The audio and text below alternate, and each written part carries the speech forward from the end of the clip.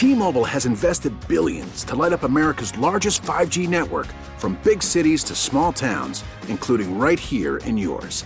And great coverage is just the beginning. Right now, families and small businesses can save up to 20% versus AT&T and Verizon when they switch. Visit your local T-Mobile store today.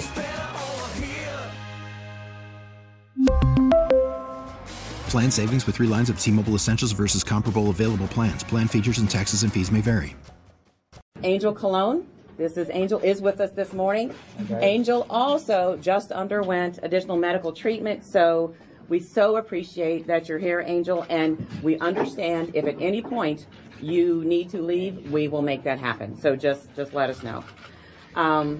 We have a number of people that we're going to hear from today. Before we begin anything, I know that everyone wants to know some statistics on patients and patient conditions. So I'm going to bring up Dr. Mike Cheatham, who can provide that information.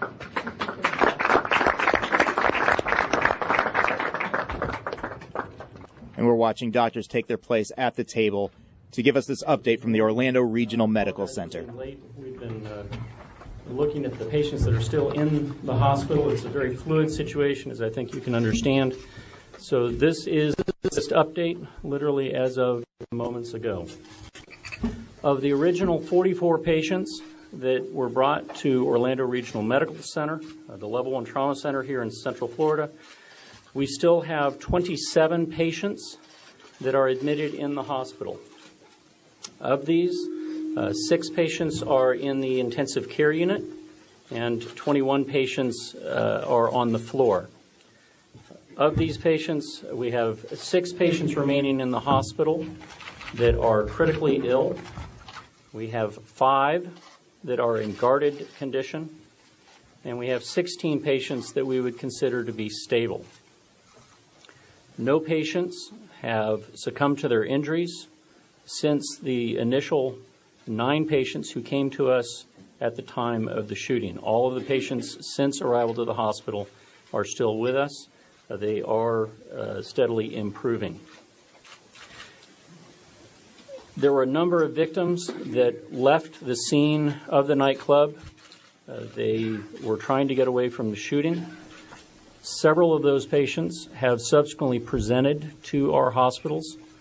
Yesterday, we saw 2 patients that presented to one of our sister hospitals, Doctor's Hospital, and there was another patient that presented, I understand, this morning to another of our sister hospitals, Health Central Hospital. We anticipate that we may see other victims come into the hospitals over the next few days as they identify injuries that they may have sustained. Patients continue to go to the operating room for their injuries.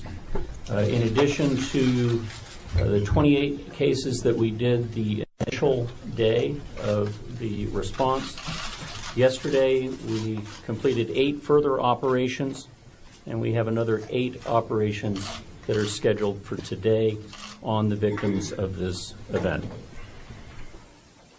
Keena? So over the last couple of days, you may have seen or you may have spoken to a number of our surgeons about their experiences that early morning. And if you haven't heard them say it, they all want you to know that they do not work in isolation, that it takes a team. So before I introduce them, I want to recognize some other very important members of the team. We have, and I know it's tight, so raise your hands as I call your name. We have several emergency and trauma nurses with us today. Stephanie Urban. I'm sorry. Okay. Okay. Let's see. Jessica Friel. Jim Zolnowski. As we listen to the introduction of staff at the hospital, different people who've been working with patients there, the headline so far is at Orlando Regional Medical Center, a Level 1 Julie trauma Warren. center. They still have 27 patients Dominique admitted in the Cannon. hospital, 6 in intensive care. Michelle 21 patients, they Fassler. said, are on the floor. 6 critically ill, 5 in what they're calling Megan guarded condition, and Mobley. 16 stable. They also said that no patients have succumbed to their injuries since they came to this hospital. However, a number of operations are scheduled today. 8 today, they said. 8 operations yesterday. So that tells you that the work the doctors and surgeons continue to do at Orlando Regional is very serious and ongoing. Okay. Sandy is the anesthesiologist who was on Again, they're call. running through a list of people who have treated patients. We anticipate to hear more doctors and more surgeons speak very soon. We also see at this table in the front of the room where the hospital's holding this news conference, Angel Colon, who they said just underwent additional medical treatment. We don't have a lot of information about him yet, but he's very obviously a patient. He's wearing a yellow tag around his wrist, sitting in a wheelchair. It looks like relatives are with him. A woman has her hand on his shoulder right now, comforting him as he looks down, very solemnly waiting for his opportunity to speak at this news conference, and certainly everyone who's listening to what's happening at the hospital looks forward to hearing from Mr. Colon as well as he shares his horrific memories from that night. Someone's whispering in his ear right now. A little smile from him that's encouraging to see. So, Angel? Actually, this is Angel Colon, a survivor. Out today. I really appreciate it.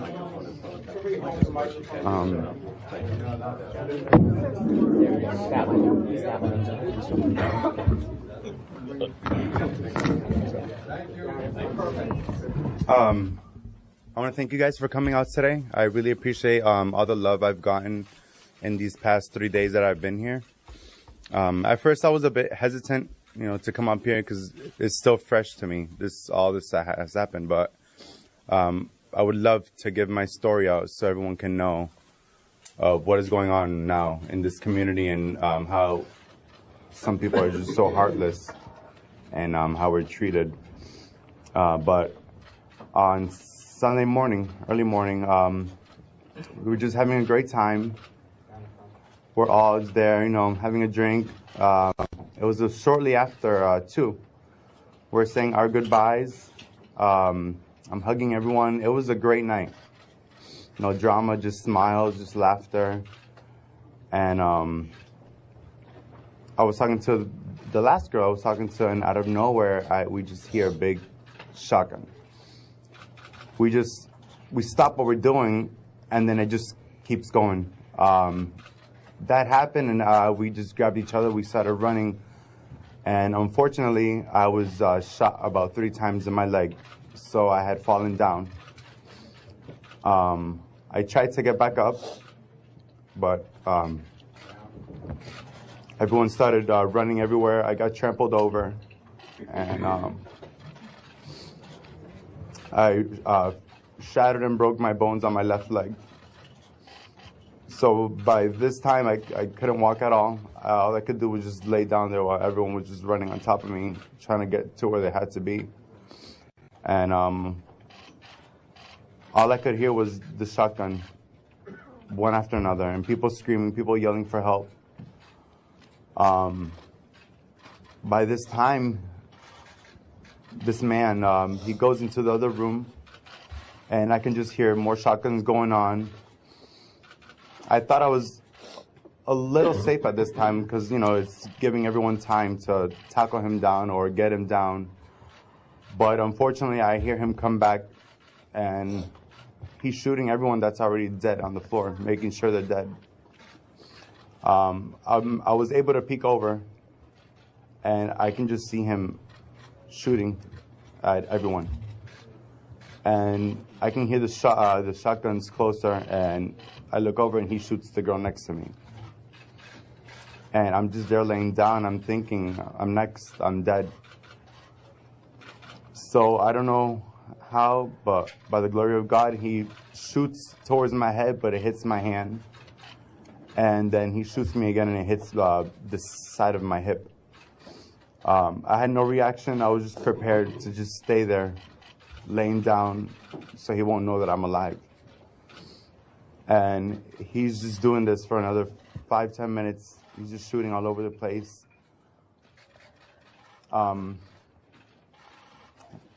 By this time, he goes up to the front, and I think that's when he's battling against the cops. I just hear shotguns going all over the place. And I'm looking up, and some cops, which I wish I can remember his face or his name, because to this day, I'm grateful for him. He looks at me, he makes sure that I'm alive.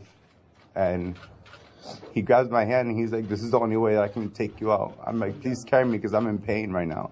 Couldn't walk or anything.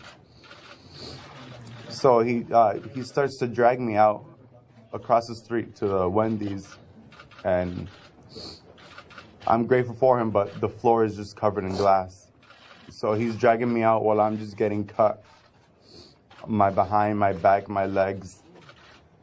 And I don't feel pain, but I just feel all this blood on me from myself, from my other people. And he just drops me off across the street, and I look over, and there's just bodies everywhere. We're all in pain. And we were able to get to the ambulance. They brought us over here, and the way that you guys have taken care of us in this hospital is amazing. Yep. If it wasn't for you guys, I definitely would not be here. Every morning, in the middle of the night, the afternoon, you guys are always there, and I really appreciate that. And I would love you guys forever for doing that for me. Can we get a couple more? Angel, hold on. Angel, can you say something in Spanish? Yeah.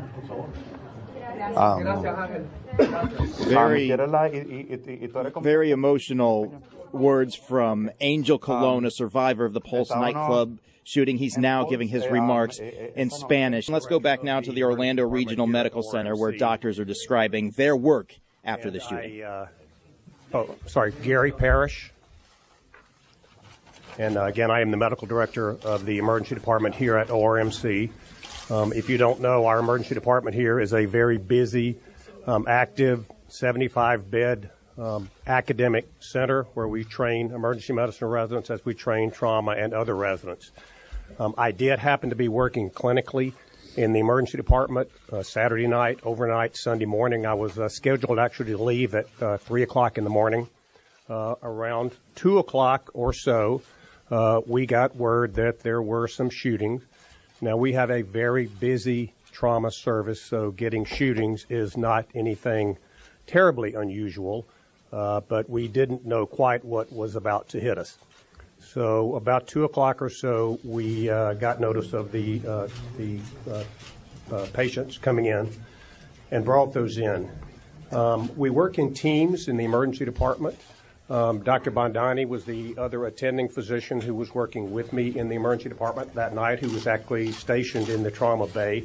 Of course, due to the extent of the injuries here, we all took care of these patients, but I want Dr. Bondani to describe a little bit because she was there actually before I got there initially. Catherine Bondani, Kathryn Bondani. So, like Gary said, we got essentially a call saying that we had some gunshot wounds coming in. We didn't know exactly how many we were going to get. Dr. Stone and I, the senior resident went to the trauma bay to get ready for the patients to start coming in. And our first patient was relatively stable, awake and talking to us. And we thought maybe they're all going to be like this, and that would be great. And then we quickly got 2 or 3 more that were very critical in nature. Several of our other senior residents came into the trauma bay, as well as Dr. Parrish, to start helping us triage the patients. The trauma team, Dr. Smith and his awesome residents came in and started helping us kind of figure out who was sick, who was the sickest, and what we needed to do. We quickly got about 5 patients, and that was a lot for us, and we thought maybe that was going to be it. And then they started lining up in the hallway.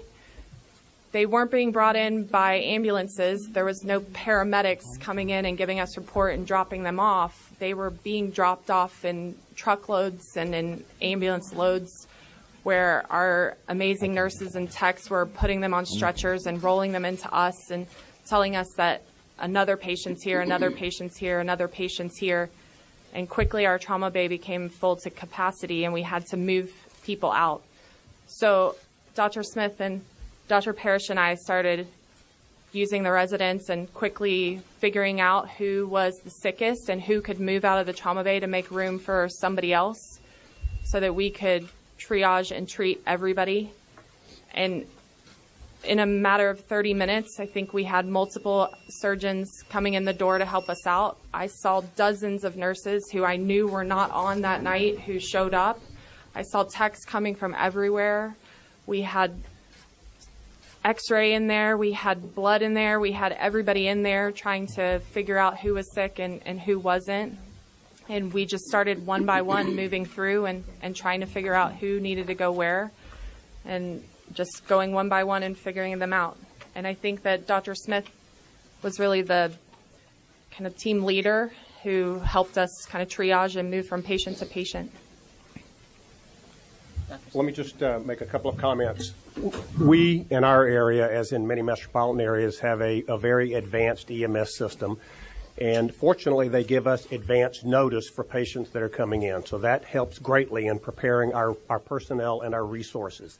The difficulty in this case was that there was really no advance notice at all because of the proximity. Now, that was great for the patients, them being close, but it made it very difficult for the medical staff and the nursing staff to take care of these patients because they essentially were showing up without any notification at all, and we really didn't know what their injuries were until they were brought into the trauma bay. We have a fantastic trauma service. We have a very collaborative and wonderful relationship with our trauma surgeons.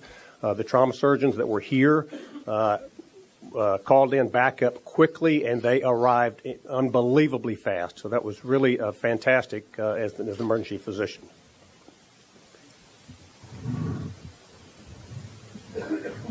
Dr. Chadwick, Dr. Smith, you want to talk about the trauma team? Sure. And you're listening to doctors at the Orlando Regional Medical Center describe the night of the shooting, early Sunday morning, actually, how overwhelmed they were in the trauma centers. The medical director said we didn't know quite what was about to hit us. And the doctors continue speaking at Orlando Regional Medical Center. On call that night. I got a call from the emergency department resident. She called me on my cell phone, and that's kind of unusual, and said that there's multiple gunshot wounds coming. And I went down to the trauma bay, and just as Kate said, the patients just started coming. One came, then another came, then another came.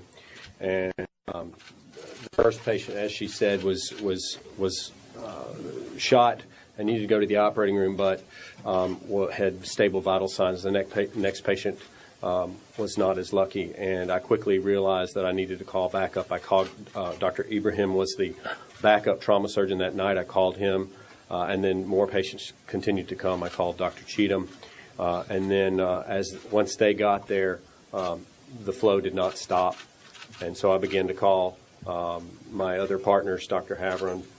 Dr. Levy actually called me, and he was on call for pediatric surgery at Arnold Palmer Hospital, and offered to help. I said, please come, we need your help. I then got a hold of Dr. Luby, and then started calling the residents.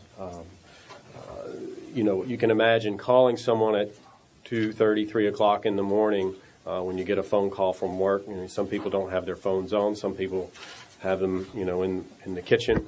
But I think almost every person that I called answered the phone.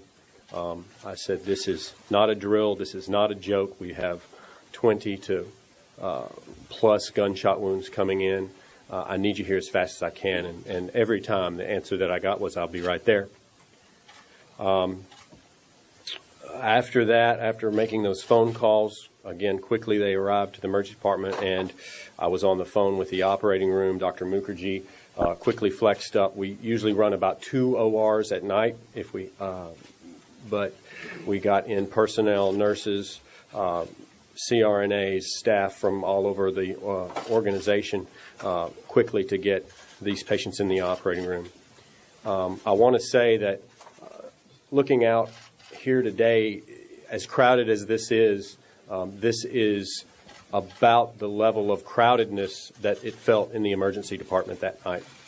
Add in people in pain, people worrying about their loved ones, people not knowing where their loved ones are, and we're trying to help them all. Quickly, we got a couple patients up to the operating room. Again, our first patient, he needed to go to the operating room, but he was stable. There were quickly thereafter probably 4 to 5 patients that came in that we were unable to save. And then there were several that came in and that needed operation almost immediately, and they got taken up. I believe Dr. Luby stayed up in the operating room. Dr. Havern was up in the operating room, and they would just operate. And as soon as their room was done, they would move the patient to the intensive care unit and send me another one. And I would walk around the emergency department and try to determine, just by looking at their vital signs, their wound pattern, and how awake they were, where they needed to go. And I tried to keep everybody that needed to go to the operating room in the trauma bay. If someone was brought in from the street into the trauma bay, they were quickly assessed. If they did not have immediate life-threatening injuries, they were moved elsewhere in the emergency department and cared for by our colleagues in critical care medicine. We had EMTs that would drop a patient off that would start putting in lines in other patients. We had environmental services would have the bay where patients would go clean in about 30 to 45 seconds with sharp objects, with bloody towels, with all kinds of stuff done. Everybody was done it safely. I just cannot say enough about how much we increased our resources to the level of need, within a very short period of time. After we got that initial wave, about probably 20 to 22 patients stabilized or sent to the operating room, we had kind of, if you would call it, a lull while the shooter was barricaded inside. At this point, we had used basically everything in the emergency department, and our suppliers got stuff from Central Supply, brought stuff over from Arnold Palmer Hospital, from Winnie Palmer Hospital, such that we didn't need for anything. We had used it all, but we had it replaced basically immediately. Then we got word from OPD that there would be another 20 to 25 patients continuing to come. And that's when the second wave started to come, and it was basically a repeat of the first. We had gotten some of those patients out of the operating room to the intensive care unit, and we just kind of started doing it all over again, putting the patients that needed to go to the operating room in the trauma bay, or moving people that did not out to the other parts of the emergency department. And I just can't thank my partners, my colleagues in nursing, respiratory therapy, environmental services, the support staff did a great job. I think it is very fortunate that this happened 2 blocks away, and it's very fortunate that we have the team to pull together like we do. Doctor, how's the Abraham, do you want to talk about what kind Doctors at the Orlando Regional Medical Center talking about what they witnessed the night of the Pulse nightclub shooting in Orlando, and answering questions as well. Medical director here at Orlando Health. So upon entering the trauma bay, as Dr. Smith described, it was somewhat of what you would think of a war scene. The trauma bay was very full. We had patients in every corner. We saw the full gamut of wounds, from wounds to the extremities, wounds to the chest, wounds to the abdomen and pelvis area, as if they were shot from below, which is what has been described to me by some of the EMS people.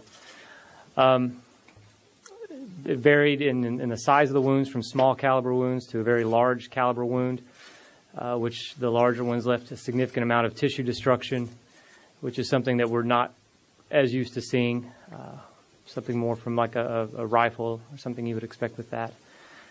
And as you would expect with the large soft tissue wounds, you also had large wounds inside cavities, whether it be the chest or the abdomen.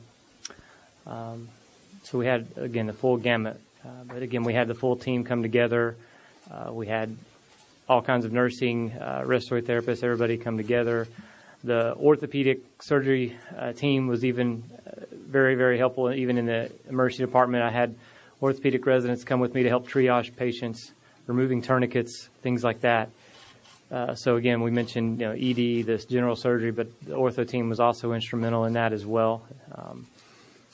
Then they would take the patients that were maybe not as emergent after we had taken care of the critical ones and take care of the orthopedic injuries, as you've heard Mr. Colon talk about with his. So again, the full gamut of injuries. Dr. Lucas, you want to talk more about the OR? Because the ORs, they're special places, as you can imagine. And we'll try that mic. Doctors at the Orlando Regional Medical Center continue to describe a pretty overwhelming scene. Patients being dropped off by the truckload, by the ambulance load. They're describing a trauma bay that was quickly at capacity, a hospital that seemed like it was in a war zone, as they describe what they had to do that night. Thank my colleague, Dr. Mark Nakajima, anesthesiologist that was on call with me that morning. I'd like to thank all the nurse anesthetists, all the operating room staff, the nurses, and the techs. As was described earlier, the situation rapidly escalated from the first victim that came up. I'd like to personally thank the calm, heroic demeanor and the professionalism that was exhibited by everyone that morning. I appreciated my surgical colleagues. We rapidly opened up the operating rooms in the face of potentially life-threatening, horrific injuries. I appreciate the calm demeanor and how things were handled and how it was triaged. We literally went from operating room to operating room, so much so I believe we're on our 13th procedure approximately at 6 in the morning. I just want to express my thanks and gratitude for what was exhibited in the operating room from every member that was there that morning. The cases continued throughout the whole day. There was never any downtime. We rapidly opened up as many operating rooms that was needed. I appreciated all the responders from the nurses, from our nurse anesthetists that came in that morning. It wasn't a question of coming. They came as soon as they were notified, and I thank them for that. Thank you. Dr. Havron, you told a compelling story the other day about your experience going from one OR to the next OR. Can you explain that today? I'm William Havron. I'm the General Surgery Program Director here and one of the trauma surgeons.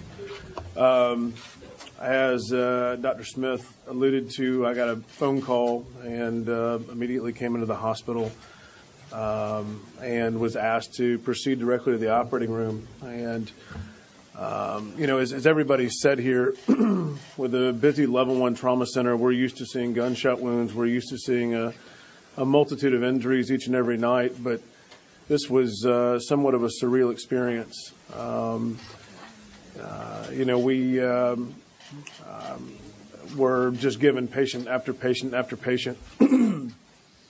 The OR would fill with a patient. We would proceed with operative intervention, whatever was needed, and then would literally walk from that operating room to another operating room and do it again and again.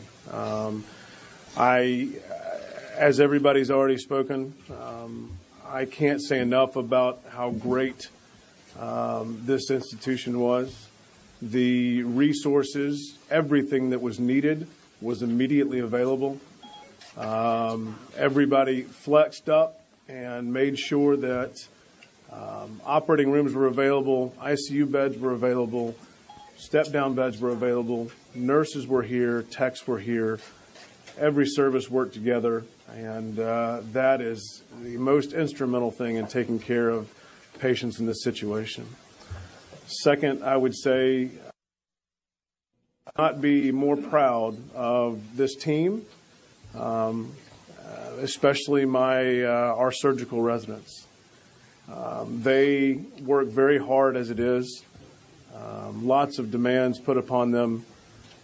To answer the call at 3:30 in the morning, some of which were on vacation, some of which were, tired and had already been working all week, to come in on a moment's notice to help take care of folks in need, I think speaks volumes of them, and I couldn't be prouder.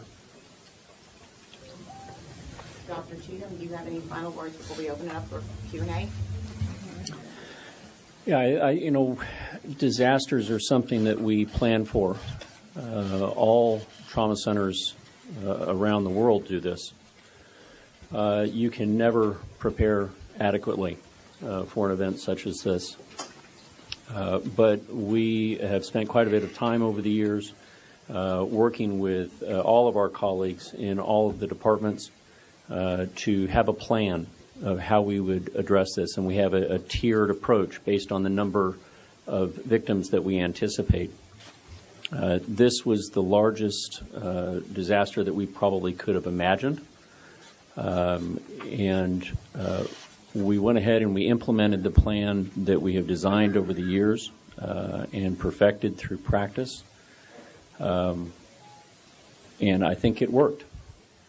I think that the fact, as Gary Parrish already alluded to, that the victims were literally 3 or 4 blocks away made a tremendous difference in their outcome. We know that getting to a trauma center improves lives, improves survival. And they were able to get here, many of them within minutes. The second wave of victims was obviously delayed because it was an active shooter situation and the police were trying to get the victims out of the building. But as soon as they could rescue them, again, they were immediately brought to us by whatever transportation was available. The reason that we were never at want for anything is because of the support from our entire team. You can think about the medical side of things. You think about doctors and nurses and respiratory therapists saving lives. But there are so many other parts of the team that are also there to save those patients' lives. So while we as the surgeons were in the operating room with our anesthesia colleagues or working with our emergency medicine colleagues, the nursing staff, the respiratory therapy staff, et cetera, in the emergency department or operating room, there was a much larger team of administrators, of our support personnel that were behind the scenes constantly communicating with us to know what we needed. So as Dr. Smith mentioned, when we had literally exhausted the supplies that were in the emergency room, I was literally able to get that information from him, turn to our colleagues in logistics, and literally within minutes, more supplies were being brought to the scene. So there was never a time that we were without anything that we needed. When I went to Dr. Mukherjee early in the course of this, as we were beginning to recognize the magnitude of it, we spoke in the operating room, and my hat is off to Sandy and his team. They rapidly escalated from 2 operating rooms to 6 operating rooms, literally within about 30 to 60 minutes. I doubt that anybody could have done it faster, and I really, we need to commend them for that. The entire team worked together, and I think that is why we've had the outcomes that we have with these victims. We're pleased that we've not had anybody succumb to their injuries as yet. I have to caution everyone that there are 6 people in the hospital right now from this event that remain critically ill.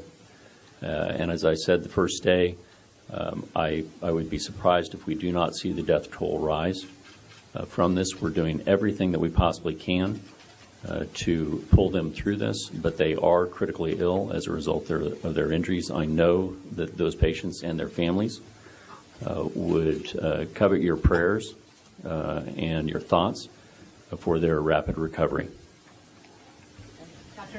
That's Dr. Michael Cheatham, a trauma surgeon at the Orlando Regional Medical Center, talking about early Sunday morning when the trauma center was overwhelmed with patients coming in from the Pulse nightclub shooting. 6 still are critically ill, but as of now, after 44 patients originally came to that hospital, they said none have succumbed to their injuries. I'm Scott Goldberg. You're listening to live coverage from ABC News. And now let's go back to Orlando Regional Medical Center, where one of the survivors, Angel Colon, is answering questions. I still can't walk, but As long as I have a smile on my face and I have that love that I feel, I'm okay. Can you tell us who you're with? Dr. Hebron, Dr. Jennifer Ashton, ABC. Congratulations to your whole medical center staff on phenomenal care. You mentioned the surgical residents. Could you tell me a little bit in general how many residents accompanied and operated each attending and were cardiothoracic surgeons called in for the chest wound? So we have 5 categorical residents a year. So that's 5 people who are here with us for 5 years, plus a additional 6 interns who are here for 1 year. Numerous residents were called in. I can't tell you. I know that I had one resident with me through every one of my 6 cases, and that resident alternated. I mean, I went from chief residents to 4th-year residents and a 3rd-year resident in one case, and in addition, one of our critical care fellows. As far as cardiothoracics, specialists were called in when the need was there, and I think that depended on the variability of what cases were involved. We had vascular involved. I don't believe that any cardiothoracic services were required. Congratulations to all the nurses who participated. Dr. Cheatham, could you talk a little bit about the expertise of the trauma nurses, the surgical nurses, and the emergency room nurses in this case? So I will tell you we have the best nurses in the world. There is no question in my mind.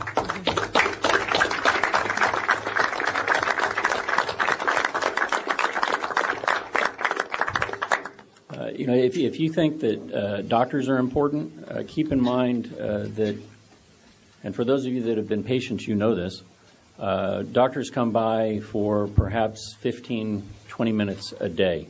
You have a nurse for 24 hours. So the nurses are the true caregivers. They are the ones that are carrying out the physician's orders. The nurses did a phenomenal job. We had nurses coming to us from we have a pediatric hospital and a women's hospital on our campus. So the nurses from those 2 hospitals were coming over to help.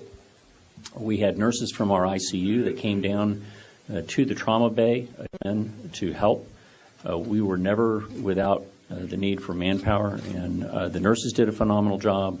Our respiratory therapists did a phenomenal job. We have pharmacists that are in our trauma bay with us. Everyone came together and met the patient's need. You're listening to doctors at the Orlando Regional Medical Center take questions from reporters in the crowd as they continue describing the events of early Sunday morning when they were overwhelmed with patients after the Pulse nightclub shooting. I'm Scott Goldberg. This is live coverage from ABC News. And again, there's some shuffling in the room, a very crowded room at Orlando Regional Medical Center. A nurse is stepping up to the microphone to answer questions from reporters. Noblet. N-O-B-L-E-T. I think, Angel, you were my 2nd patient because I got the call at like 3 a.m. and I came right in, and he was very brave. And I just remember his name was Angel, and we have a medic who also his name was Angel. So, and he was also helping out with you. I don't know if you remember him, and also Vicky. So, it was a very chaotic night, but all of us as a team worked together, and we were really able to do a very good job. So. Megan, how does it feel seeing over here, Channel 7? Do you have anything to say to her? Angel, I love you guys. Go ahead, Angel, Dan Housley, 70s lost, and obviously a lot of your family got there for you, but there's so many more back home who are thinking of you, and we told you your story. Is there anything you'd like to say to them, people who are thinking about you? I've been getting calls and messages all day, every day. They're very concerned about me, but I've let them know that this hospital, you guys have all been taking care of me very well. And have you been hearing it from folks back home? How much they're thinking of you? Yes, a lot. Can any of your family members say it? I'd like to ask Dr. Parrish a question. Dr. Parrish, if you could, sir, I know that you have to have mass casualty drills. How does that differ from reality when you have pickup trucks loads of patients coming in with the frequency they were coming in? So how did your mass casualty drill equate to reality? It's as Dr. Cheatham said, it is something that we practice frequently. We do this a lot. And when we plan for and hope not to get, but do spend a lot of time planning for the infrastructure, what we have to do if we have these patients. But it is different. It's a lot different. When you have folks that are acting like they're ill or have moulages on, is a lot different than the real patient coming through the door with large injuries. In a white top back here. Do you still have a great need for blood? I mean, because people are still lining up to donate. I'm sure there is a need for blood. Angel, Katrina Perry from RT News in Ireland. I'm just wondering if you've had the chance yet to process actually what happened, or if you can comprehend how someone could do something like this. This person had to be heartless, ruthless. I don't know how you could do something like this. Just seeing all these bodies everywhere, and this person is just enjoying doing this. There's no way. I don't know how. How do you know he was enjoying it? I've heard from others that he was laughing in other rooms. I heard that he was calm, just doing his thing.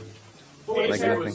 This is Angel Cologne speaking. He's a survivor of the Pulse nightclub shooting in Orlando at this news conference. You're hearing what sounds like chaos as reporters in the room ask questions, not just of Angel Cologne, a survivor, but this team of doctors, of surgeons who have come to talk about the night they were just overwhelmed and patients were getting dropped off by the truckload in the ambulance load, quickly filling the trauma center at Orlando Regional. And it's been quite a story. Once again, here is Dr. Joseph Ibrahim answering questions from the reporters. There was a variety of things. You could tell we had both small caliber and large caliber, and you could tell proximity based on the amount of injury. We had some that had massive soft tissue loss that we assume, after talking with the detectives, they were more in close proximity, as opposed to some that were running away that maybe the bullet had less tissue. We did see through and through injuries that we had to make it somewhat difficult. You have to determine the course. The small caliber ones can kind of bounce around inside cavities and cause multiple injuries, which we've seen that as well. So when you say small caliber, large caliber, that means he was using both the rifle and the handgun, you believe? It would seem so, yes, sir. White shirt right there. First of all, congratulations to all of you. Renee Pedrosa with America TV in Miami. Dr. Smith, I guess. The fact that you have 44 patients that are alive today, and with caution, as the doctor said, on a personal note, how does that make you feel? Y Ángel, unas palabritas en español referente a por qué decidiste. You're listening to a reporter ask questions in English and Spanish of the doctors, the trauma surgeons at Orlando Regional Medical Center. How did it feel to know that all the patients who came in there, at least as of now, have survived their wounds? And I said this yesterday, with all of the stuff that the victims, the families, the loved ones have been through, and all of that our team members have been through, I can say that I am extremely proud of EMS, nursing, respiratory therapists, the doctors, all of the support staff, and our entire community. It was singularly the worst day of my career and the best day of my career.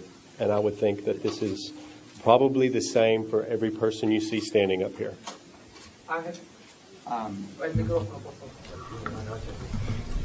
And now the microphone once again back in front of Angel Cologne, a survivor. He's answering a question in Spanish, obviously bilingual, but you heard before that a doctor describe what he saw at Orlando Regional Medical Center in the aftermath of the Pulse shooting as singularly the worst day of my career and the best day of my career. They said that 44 patients came to that hospital, a level 1 trauma center, in the hours after the Pulse nightclub shooting. The fact that it is just a couple of blocks away from the nightclub, they say, made a very important difference. It helped them do their jobs because they were able to treat these very serious wounds so quickly.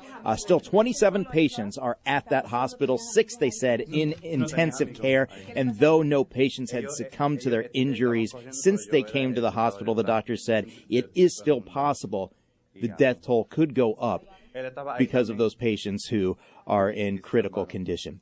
And still, Angel Colon is answering a question in Spanish, and we hear reporters in the room continuing to ask questions of the doctors assembled there. A big group of doctors in a very crowded room taking questions at Orlando Regional Medical Center. Team member grief counseling, I believe every 2 hours. I went to it last night and heard a lot of stories from some of the team members that were there that night, some of the team members that came in that later, to kind of take over Sunday afternoon. I shared with them how I was feeling. I was on call again last night, and I was walking out of the hospital, and walking out, I saw team members walking into work crying, and I just couldn't express how. It's hard to describe how you feel, but I know how they feel. They know how we feel, and when the task comes to hand, you just do what needs to be done. Wait, Kina, can I say something real quick first on that too? Onto your note about debriefing and things. We've also been in contact with programs in Boston who've been through similar situations. They actually reached out to us. The world response to this has been amazing. People from Oklahoma who had gone through the Oklahoma City bombings have reached out saying what they went through, what they felt was advantageous to team members who needed some sort of debriefing, counseling, and some of the things that helped them, and we thank them for that. So that those are some of the things we've implemented as well. Angel, the world's watching. What do you want the world to know about Orlando? Question again going to Angel Colon, who survived the Pulse nightclub shooting in Orlando. I want the world to know that our community we are together. We are helping each other. We're getting through this together. I've seen so much love from everyone, not to only me, but to the other victims, to the families, and we really have each other's backs in these situations that happen. How are you doing? Bob Keelan, Moesh, local. It is concerning to hear you say you wouldn't be surprised if the death toll rises. Of the 6 who are still critical in ICU, can you give a sense of how severe these injuries are? Are you concerned there may be 1 or more people who won't walk out of here if they do get better?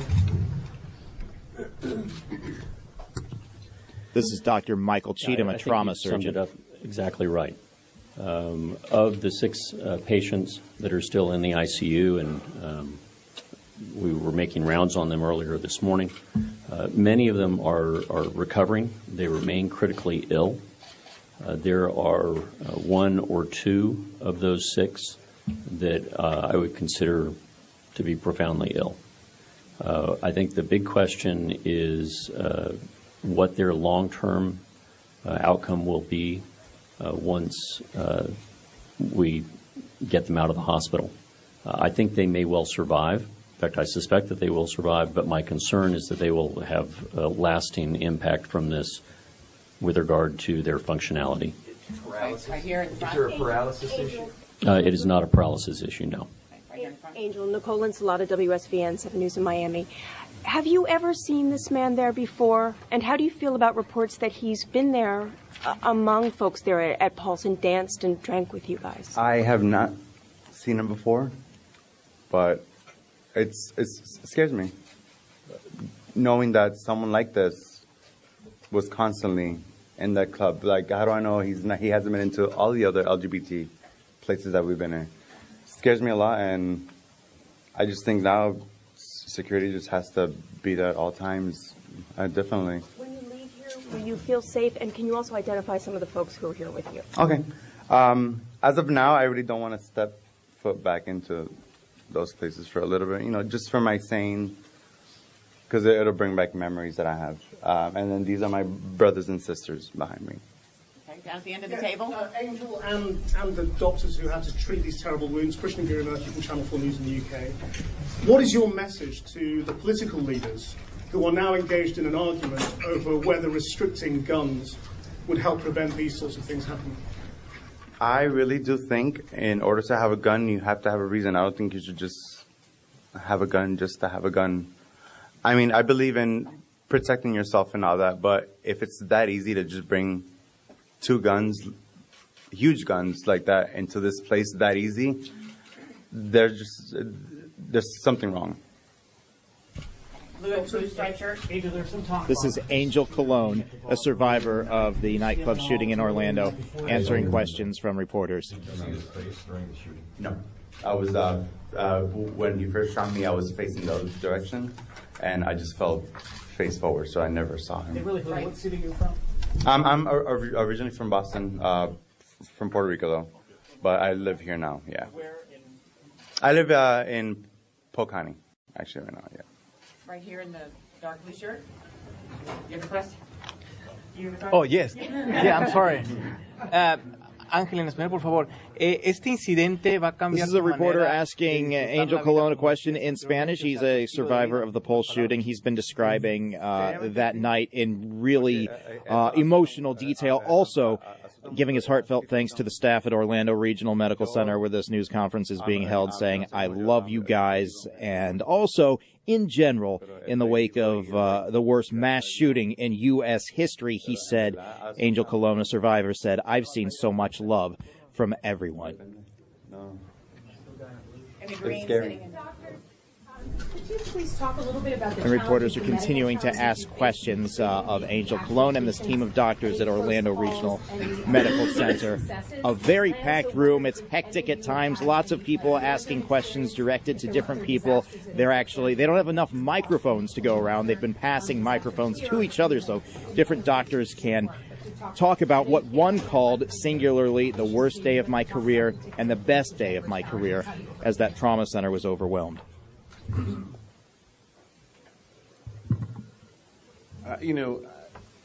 I think that it's almost impossible to point to one specific event or one specific patient interaction, right? I mean, the whole situation is difficult. As Chad alluded to, when something like this happens, you've trained for it, you've practiced it, and you just kind of get in a mode of doing what needs to be done. When 44 people show up shot and are sick and bleeding to death, they're all close calls. I mean, it's, patients were taken emergently to the operating room. That's a close call. If they hadn't been 3 blocks from the hospital, they might not have made it to a hospital.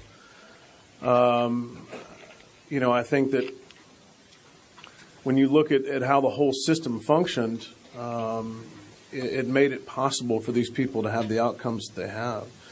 Speaking to other disaster-like situations, prior to this, I was at the University of Oklahoma, and we dealt with, obviously, severe weather issues. Had the Oklahoma City Thunder playoff shooting that was there that I was a part of. But nothing really compares to this. And you weren't there for the bombing? No. What about for a lot of the civilians? Can you say anything about the type of? So that is a question that has come up. I think what we've identified, as I mentioned yesterday, is that there were a number of victims that sustained gunshot wounds to the head. Those victims were unable to get out of the club, and so unfortunately they appear to have passed away in the club. We did get one patient here that did sustain a gunshot wound to the head, and he is currently in the intensive care unit. As Dr. Havron alluded to, we have encountered environmental disasters in the past. The hurricanes that, for those of you in this area, lived through about 10 years ago. Those were instrumental in helping us to refine our disaster plan. I'm sorry? Red tank top back. Back in 2004. Now, to answer your other question, that has also come up. None of us have had military experience, but what I can tell you is that the military surgeon community and the civilian surgeon community, from a trauma standpoint, are very close. We learn from each other. Many of the techniques that we used on these patients have been things that have come out of battlefield medicine, just as our military surgeons learn from what we encounter in the civilian side. We have seen many nights here where we see half a dozen gunshot wounds. We've had 12 gunshot wounds come in one night in the past.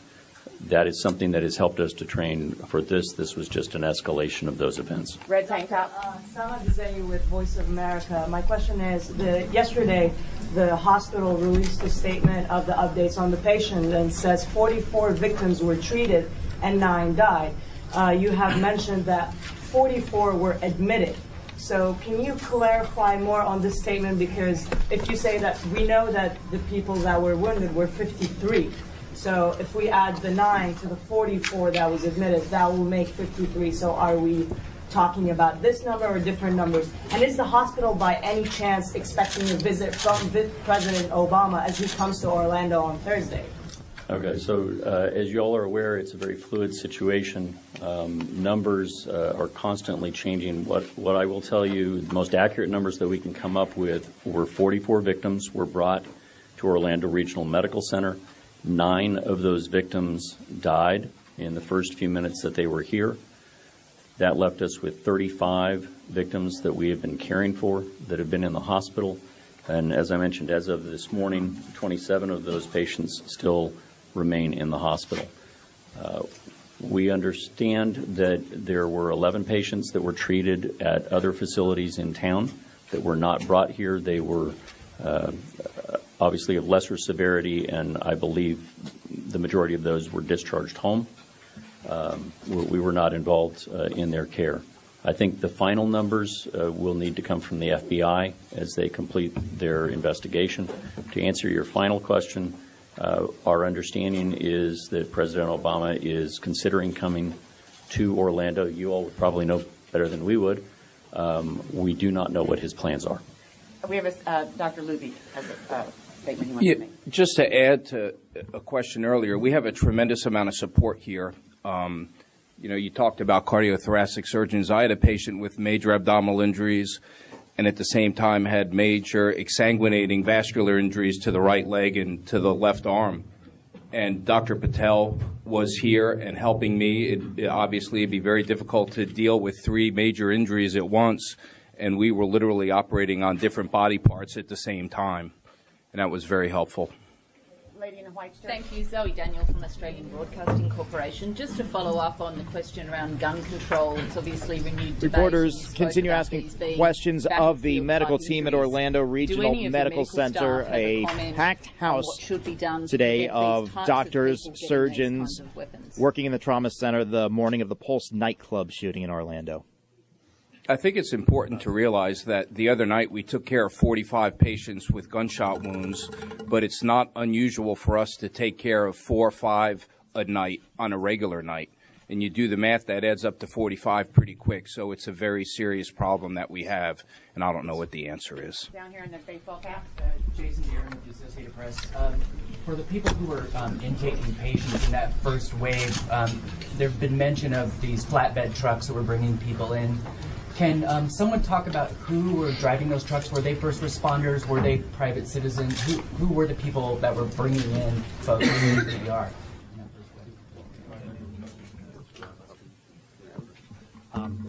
So I'm Dr. Hunter. I'm the Associate Medical Director for Orange County EMS. Dr. Ross is the Medical Director.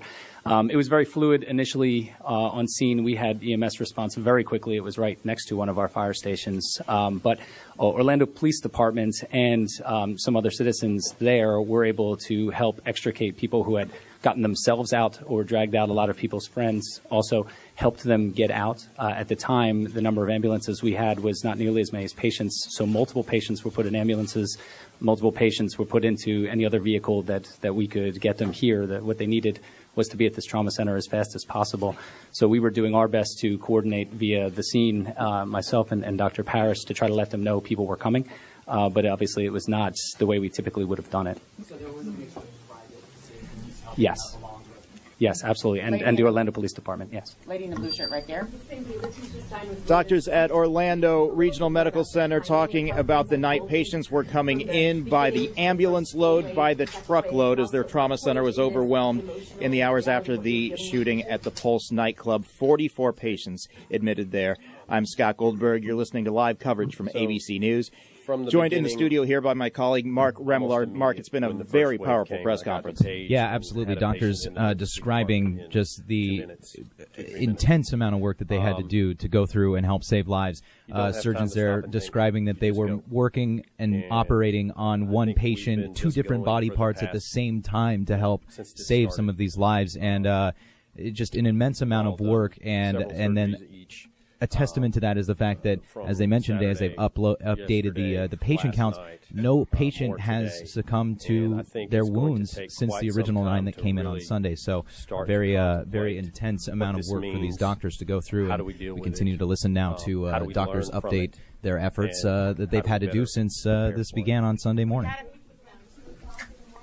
Yes. Probably about 3:30 or 3:45, and then again at about 4:45 or 5. We've had a question regarding Angel's age. You want to give your age? Yeah, I just turned 26. Angel Colon. Lady right here in the red. Hi, Heather Gate, Channel 4 in Jacksonville. Angel, who did you go with to the club, and did they make it out okay? I went with about 3 of my friends, and they all survived. Okay.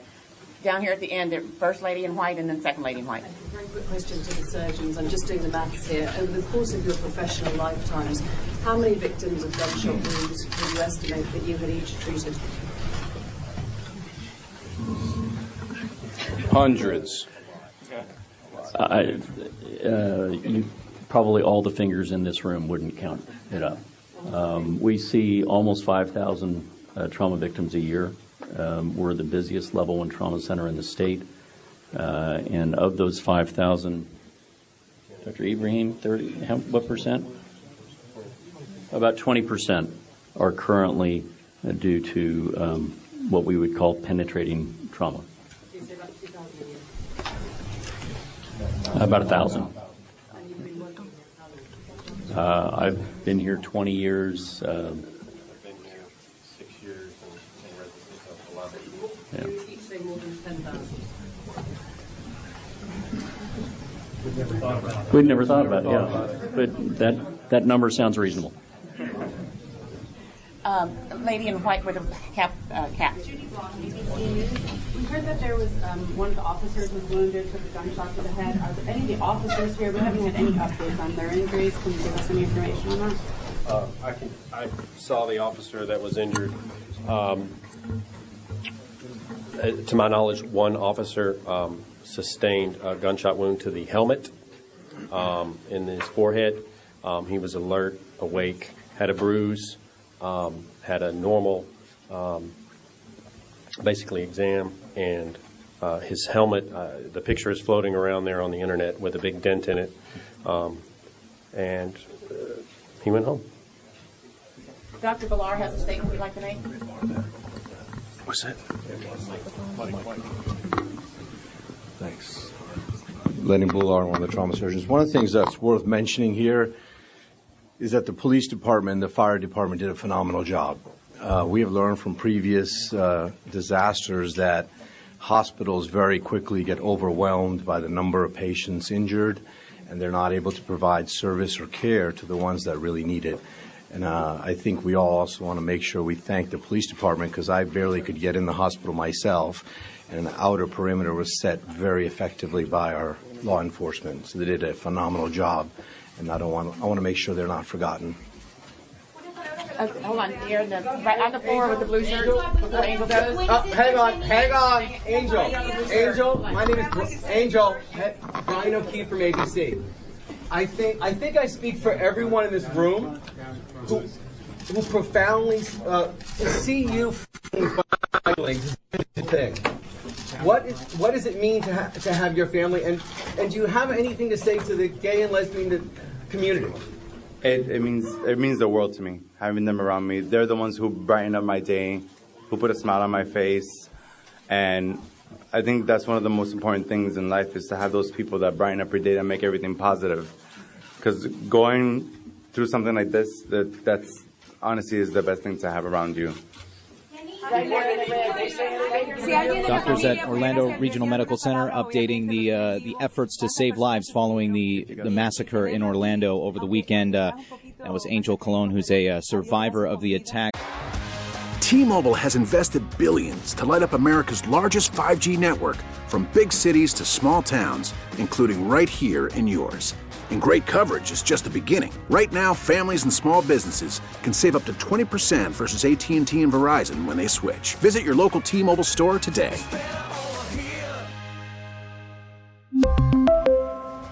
Plan savings with 3 lines of T-Mobile Essentials versus comparable available plans. Plan features and taxes and fees may vary.